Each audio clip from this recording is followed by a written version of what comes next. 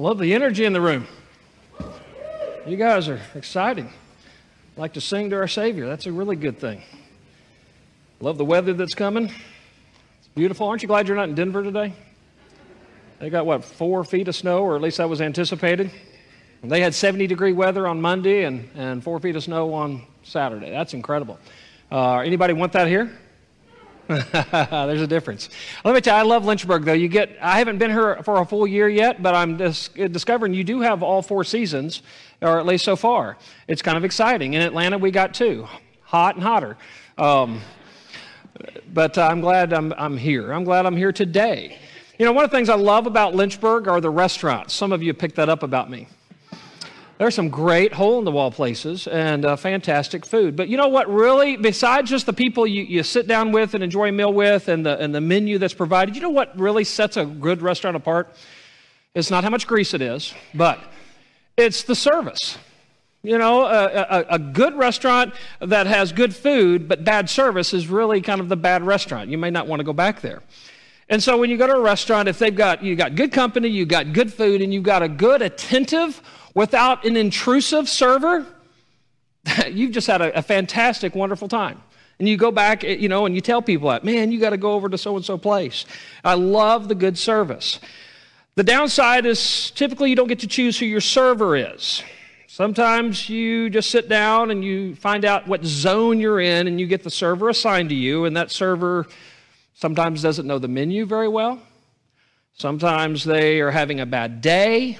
Sometimes servers are in the wrong industry. They're not good with people. Have you had some of these servers?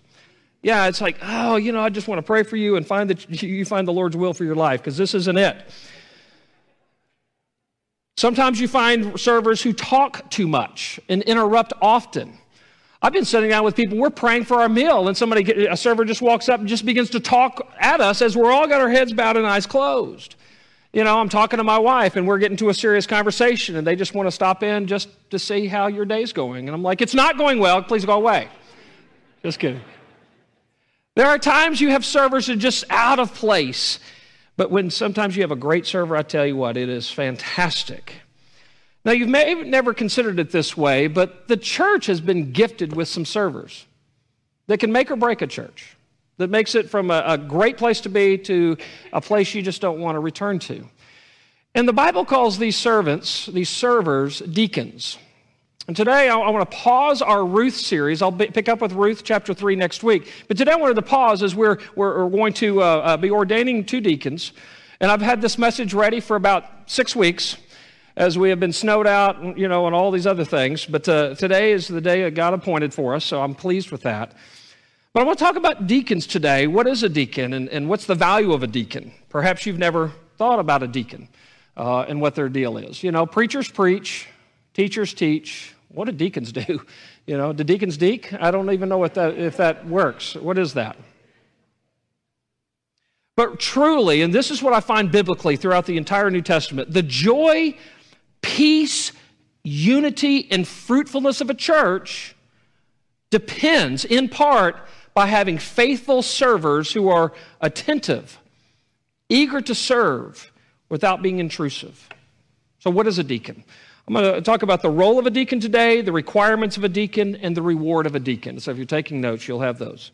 All right, sometimes some of you A-type personalities are always coming up to me after the service, and you'll say to me, you didn't say out loud the third point, and I can't leave the building until I get the third point. I get that, I understand that, so I'm giving it to you right now. The role of a deacon, the requirements of a deacon, and the reward of a deacon. Thank you very much. All right, go back and watch it on YouTube later. All right, so what is a deacon? Deacon literally means servant. You know, sometimes we get, oh, deacon, what is that word? It's just a servant, somebody who serves, somebody who's humble to serve. Deacons serve the pastors and the congregation by tending to the practical and logistical needs of a church. You know, the Bible has established 2 official offices in the church, positions in the church. You know, all members are servants in some capacity, but the New Testament is very clear. As God was designing His church, there were 2 offices. The first office is pastor or elder, bishop. Those 3 are synonymous. I know sometimes it gets confusing as you're reading through the New Testament. A bishop, sometimes interchanged with overseer, depending on your translation, but there's a bishop, there's pastor, and there's elder. It's the same position, same person, but it really describes something different of what they do. All right, a bishop is an overseer, one who is given the rule of the church in a sense of we have to oversee the shepherding care, the doctrinal positions of the church. That's the bishop. All right, that's his role there. An elder is actually more used than any other term for this position. An elder is one who is the guiding one of the congregation spiritually. Where are we going? Sometimes you think of elder as a Presbyterian thing, but really just read the Bible. It's truly a biblical thing. So an elder is the position of one who is kind of guiding spiritually. There's the overseer, there's the guider, the elder, the presbyteros is the word, and then you have pastor. Pastor is really more of the imperative, what he does. It's like the verb form of the position. All right, so the indicative, the command, you have elders. The imperative is what you're going to do, and it's pastor. You're shepherding the congregation. That's his role. And so you have these three titles for the same position. So you have to have in your church elders, bishops, pastors. That's one particular role. And quite frankly, I'll say this too. I'm not preaching on elders or bishops today, but it's always in the plurality, meaning there should be multiple to keep the church protected from the attacks from without. You may have a primary preaching elder, preaching pastor, but there ought to be men around him that are protecting him and the church, which, by the way, keeps a church stable over the long haul, because sometimes your lead preaching pastor will leave. Well, what happens in the vacancy of the lead elder? You ought to have other elders that oversee and that make sure the direction of the church remains. So that's that position, but today we're talking about the second office that God has established called deacons. What are deacons? They are servants. A deacon is an individual who meets certain character requirements and is set apart by the church in order to handle specific physical needs or ministerial endeavors. You'll see this both in Acts chapter 6 and in 1 Timothy chapter 3, among a few other places. Those are the two primary, though. Deacons do not lead or oversee the spiritual health of the church. I'm thankful when I came to West Lynchburg to discover that your deacons truly do understand their role as servants within the church to accomplish the task of ministry. Some churches misplace deacons and they put them into an authority role where all of them are there just basically to see themselves as the authority over the pastor. They don't actually serve, but they're telling the pastor what to do all the time. And that's not a healthy position for a church. It's just not. And unfortunately, some deacons in some churches, and I would not say that's true here, but some deacons in some churches aren't qualified to be deacons or pastors. But they have a role because they own a store down the street and they have some organizational skills, but they have no character qualities according to the Scripture. So we, as a church, do not have the authority to make up what this is. We have to surrender to what the Scripture says is a true deacon and the deacon's role of what they were to do. Deacons don't lead or oversee the spiritual health of the church. This is the role God has established for the pastors, elders, bishops from Acts chapter 20, 1 Timothy chapter 5, 1 Peter chapter 5. You can look at those later. Instead, deacons humbly serve as ensuring the practical matters of the church are met. They serve well, and they free up the leaders, the elders of the church, to focus on prayer, teaching, and leading. For example, the deacons may handle a benevolence request so a pastor can prepare a message. The deacons may take care of a leaky roof at the church so that the pastor, the elders, may counsel people spiritually. Which, by the way, you don't want me to fix the leaky roofs of the church. One person illustrates it this way. He says, really, the church is the people who get on the bus. The pastor's elders are the ones who decide the direction and they drive the bus. The deacons are the ones who make sure there's enough air in the tires and gas in the bus to get us where we're going. I think it's a good illustration. Now, there are some overlap that will occur. But deacons primarily handle physical and logistical needs, while pastors, elders tend to the spiritual needs. This is illustrated well in the beginning of what I believe is the deacon ministry from Acts chapter 6. So if you've got a Bible, turn to Acts chapter 6. If you don't have a Bible, pick up the Bible in the pew rack right in front of you, or you can turn on your phone and just type in Acts chapter 6. Most scholars believe that the account here marks the beginning of the office of deacon, though it does not say the word deacon anywhere. But we see the illustration here that then is lived out through the rest of the New Testament. This is exactly what deacons were called to do. So there's a problem in the community, in this first century church. The church was just beginning.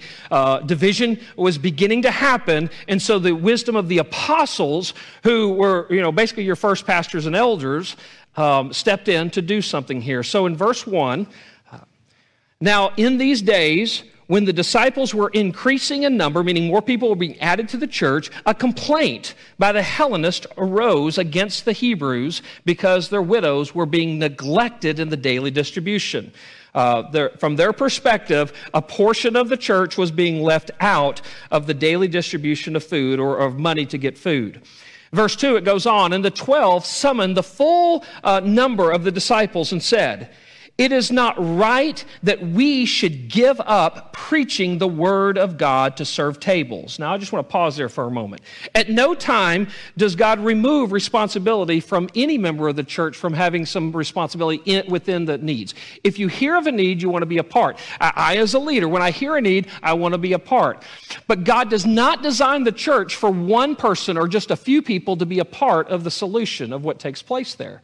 And so you spread the joy, and if I said, okay, well, I'm going to be now the maintenance man of the church, well, that could be a full-time job, which would take me away from my primary calling of preaching and teaching and shepherding the congregation.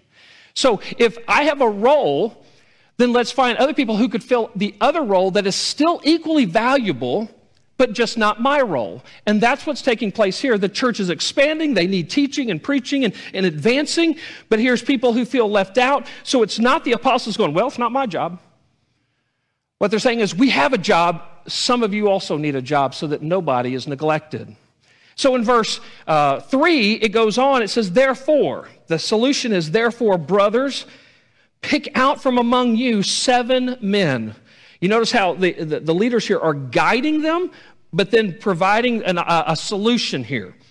Pick out from among you 7 men of good repute, full of the Spirit and of wisdom. These aren't just anybody out there, but not just available people, but those who have the characteristics that are labeled here. Full of the Spirit and of wisdom, whom we will appoint to this duty. But we, verse 4, but we will devote ourselves to prayer and to the ministry of the word. See, that's their calling from God. And verse 5 goes on, and what they said pleased the whole gathering. See, they weren't upset that the apostles were going to focus on what they were going to focus on, but they were pleased that there was a solution to this problem that was causing division.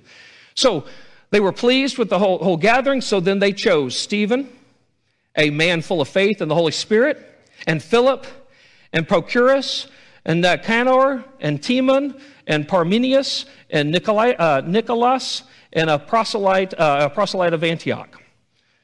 These they set before the apostles, and they prayed and laid their hands on them. And the word of God continued to increase, and the number of the disciples multiplied greatly in Jerusalem. And a great many of the priests became obedient to the faith. They had some wisdom here, which, by the way, I want you to notice, the leaders, the apostles, did not select the individuals. It was a church task.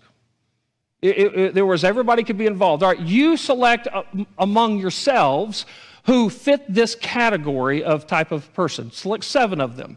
So the church was very involved because why? They would know the characters of the individuals they were selecting.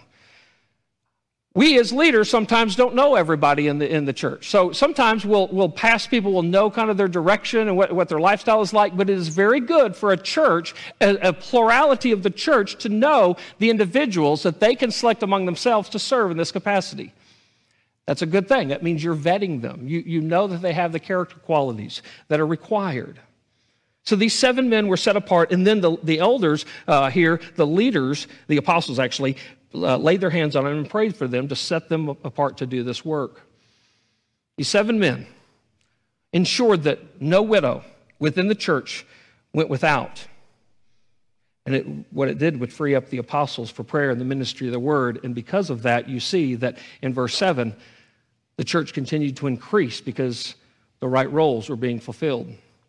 You see the heart of a deacon within this chapter, this section. You see that it's a heart of someone who wants to serve.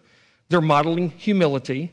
They're fostering unity. They want to bring groups together. They're displaying some maturity. They're guarding the ministry and the people within it, and they're encouraging the continued vitality of the church. That's the beginning of a deacon ministry. That's the role. Well, what about the requirements of ministry of a deacon? This is where we go to 1 Timothy chapter 3. I want you to flip to that chapter. We'll look at some of the character qualities here that are listed. We understand what they're to do, but who are these individuals? What are they supposed to live like? Well, every member in the church, if you're a believer in Christ and you're a member of the local church, you're called to serve. Every member is a minister in some capacity. But some are called to serve as a deacon. This office of deacon, like the office of pastor elder, is reserved for those who meet certain character qualities. This is why it's so vital that the people you place titles on already live the way that you're asking them to live. I was asked years ago, how do you select people for certain positions? And I say, well, find out who's doing it and then put the title on them. Because the reverse is too often what takes place. We got to fill a position. Who's available? Well, they got to roll off for 3 years. Well, let's just pick, I don't want to pick a name because it'll attach to somebody here. All right, and let's just pick, this person. Well, they have the qualities? I don't know. It doesn't matter. Maybe if we put the title on them, they'll rise up to the occasion. That's a dangerous place to be in a church. God never did that. If they're not already displaying the character qualities required here, they may never live up to those qualities. All they'll do is distract from the glory of God and the mission of the church. So this is why it's very vital to look at the requirements of a deacon or an elder, bishop, pastor when you're selecting them. In 1 Timothy chapter 3, it makes it very clear, starting at verse 8.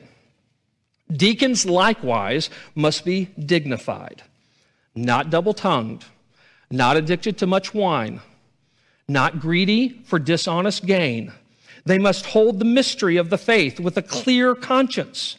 And let them also be tested first. You notice this testing. One of the things we're establishing at West Lynchburg is a deacon in training. For a year, I would love to select some individuals that we believe that have the character qualities, but let them run alongside an established deacon to learn some of the ways we interact with people, how do we minister well, and have a deacon in training. And at the conclusion of the year, if the church sees fit to ordain them as a deacon, fantastic. But perhaps it's a year they go, I'm just not ready for this. This is not really my calling. And that's a good place to kind of learn and exercise that out to determine whether that's right or not. So we're developing that right now. So they hold to the mystery of the faith with a clear conscience. Let them also be tested first. Then let them serve as deacons if they prove themselves blameless. Verse 11. The wives likewise must be dignified, not slanderers, but sober-minded, faithful in all things. Let deacons each be the husband of one wife, managing their children and their own households well. These are the requirements of a deacon. To summarize, deacons must be marked by godliness. You'll notice here it speaks much more about who they are than what they do. Because the person they are will speak much more volume than just the function of serving as a deacon.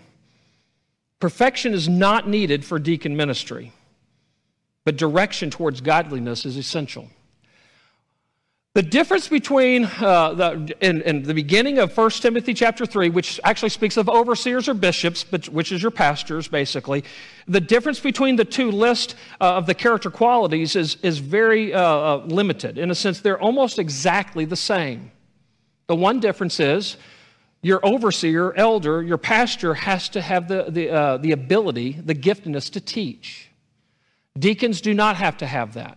That's the one thing missing, the primary thing missing from the list here. So some deacons go, I don't know, I could never speak, in front of people. You don't have to. That's not what you're called to do. Even in 1 Peter, it talks about those who are gifted to serve and those who are gifted to speak. All right, this is how the spiritual gifts are broken down. Those who lead out, like evangelists, pastors, teachers, these type of things, and deacons who just they're sometimes behind the scenes, sometimes they're up front, but they're just serving. So deacons are not your teachers. A deacon can be a teacher, but it's not required. You'll notice Stephen, one of the first deacons there in Acts chapter 6. Watch his life just after this chapter, how he is an evangelist, sharing the gospel with the Ethiopian. No, that's Philip is doing that. Stephen's the one who was stoned because he was preaching the gospel. All right, I don't want to get those wrong. I know we got fact checkers in our world. Hope Facebook doesn't block, my message here. Not everything here is exactly right. So I want to make sure we're right here. But both Philip and Stephen are used of God in a speaking role, but their calling right here was to serve. So I'm thankful that our deacons are willing to step up here and sometimes read scripture for us, or sometimes they're able to pray for us, but that's not their primary role. They are here to take care of the practical things within the church. The scripture describes what a deacon is, but I want you to understand it's not just what they do. God cares more about their character than their competency. Right now, by the way, the music committee has been interviewing individuals that may be candidates for us to lead our worship. And competency is so important. But we're vetting their character before we vet their competency. I don't care if they can sing greater than anybody on the planet. If they don't know Christ and they don't exude a love for Jesus and for God's people, they're not qualified to lead us in worship. The character of the individual is so much more important than just what they can do. As servants, deacons are visible to show God's goodness in them, and also to bring a love and a peace to the congregation, to protect the reputation of the church and his people. So let me give you the last one, reward of a deacon. The reward of a deacon. We got the requirements, we got the role, what about the reward? You might be tempted to think that a position of deacon is not that important. They're behind the scenes. Who are the deacons? We don't know. It's not a prestigious thing, as some would say. Being a pastor, a missionary, a conference speaker, a Christian author, that's what's important. But Scripture disagrees. Christ-like, competent, qualified deacons are essential to the life and health of a local church. And I'm thankful for every one of our deacons. Those who are current deacons, those who have been deacons and will be deacons again. Without the deacons of West Lynchburg, we would not have been here 115 years. With faithful ministry that's effective in our community. See, deacons are a gift to the church. You talk about a reward of a deacon. They are a reward to us. And God sends churches better deacons when the church is a better place to be.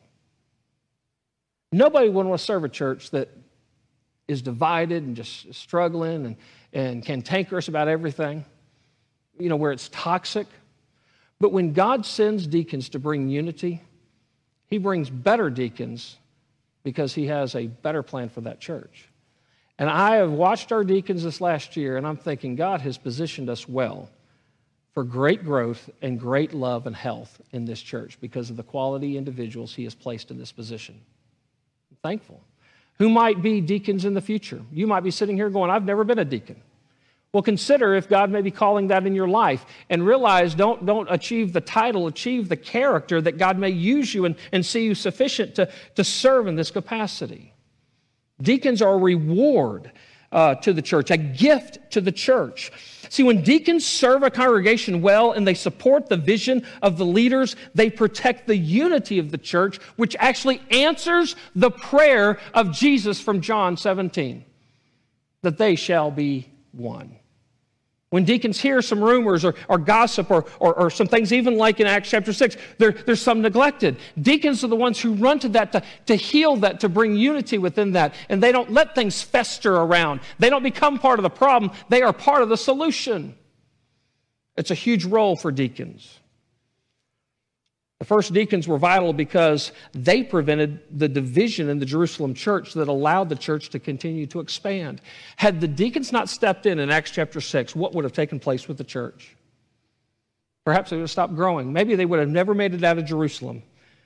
But when they brought unity right there among the Hellenist women who were being neglected, it says in verse 7 of Acts 6, "And the word of God continued to increase, and the number of the disciples multiplied greatly in Jerusalem." I've mentioned this in the past. I love when God adds to the church, but I'm ready for multiplication. I don't just want one little drip here, one little drip there once in a while. I want God to have a revival in our city, that people are coming to faith in droves. They can't stay away from the local church because this is where the hope is. This is where the healing is in this broken nation. Deacons are a part of bringing that about. Deacons serve the physical needs of the body. They bring the unity of the church as being preserved. The apostles continue to preach the word, and the Great Commission advanced.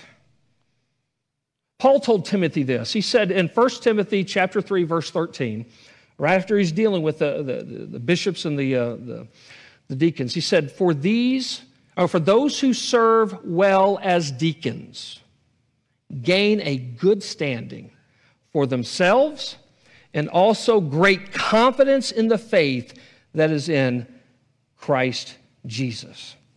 Well, we're looking for deacons who are going to serve well, who will stand well, strong in who God has made them to be, giving great confidence of the faith so that it will affect other people. Christians, more than any other people on earth, highly esteem those who dedicate themselves to humble Christ-like service. And deacons ought to be on the top of your list of appreciating within our congregation. Theologian John Calvin said this, the more anxious a person is to devote himself to the upbuilding of the church, the more highly Paul wishes them to be regarded. You know, by the world standards, being a deacon seems boring and unattractive. What? You have to go to a place, you have to serve a lot, and you're giving money to them as well? What's in it for you? The experience of seeing the glory of God work in the lives of people. There's not a lot of reward on this side of heaven serving, unless you keep your eyes wide open and you see what God is actually doing. But for the servants, the deacons who attend, they are a gift to the church, but there are eternal rewards for the deacons who serve well. I want you to be encouraged today, if you're a deacon, that I am thankful for you as your pastor to serve with you.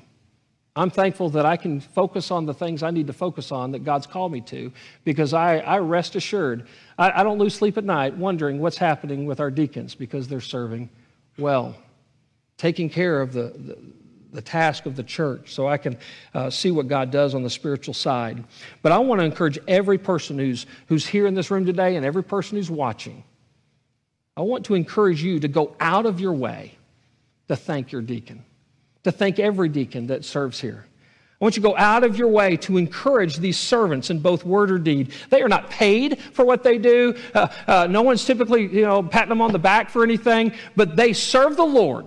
They work hard and cheerfully, as Colossians 3:23 says. They work hard and cheerfully at all they do, just as though they're serving the Lord and not merely you, because their reward is in heaven, and they're willing to serve. It's time to call our deacons to the high level that God expects, and it's time to appreciate those who serve in this capacity so that we would advance the gospel in ways we have never done, even in the 115 years of faithfulness we've had. Do you appreciate your deacons? Why don't you just applaud them for a moment?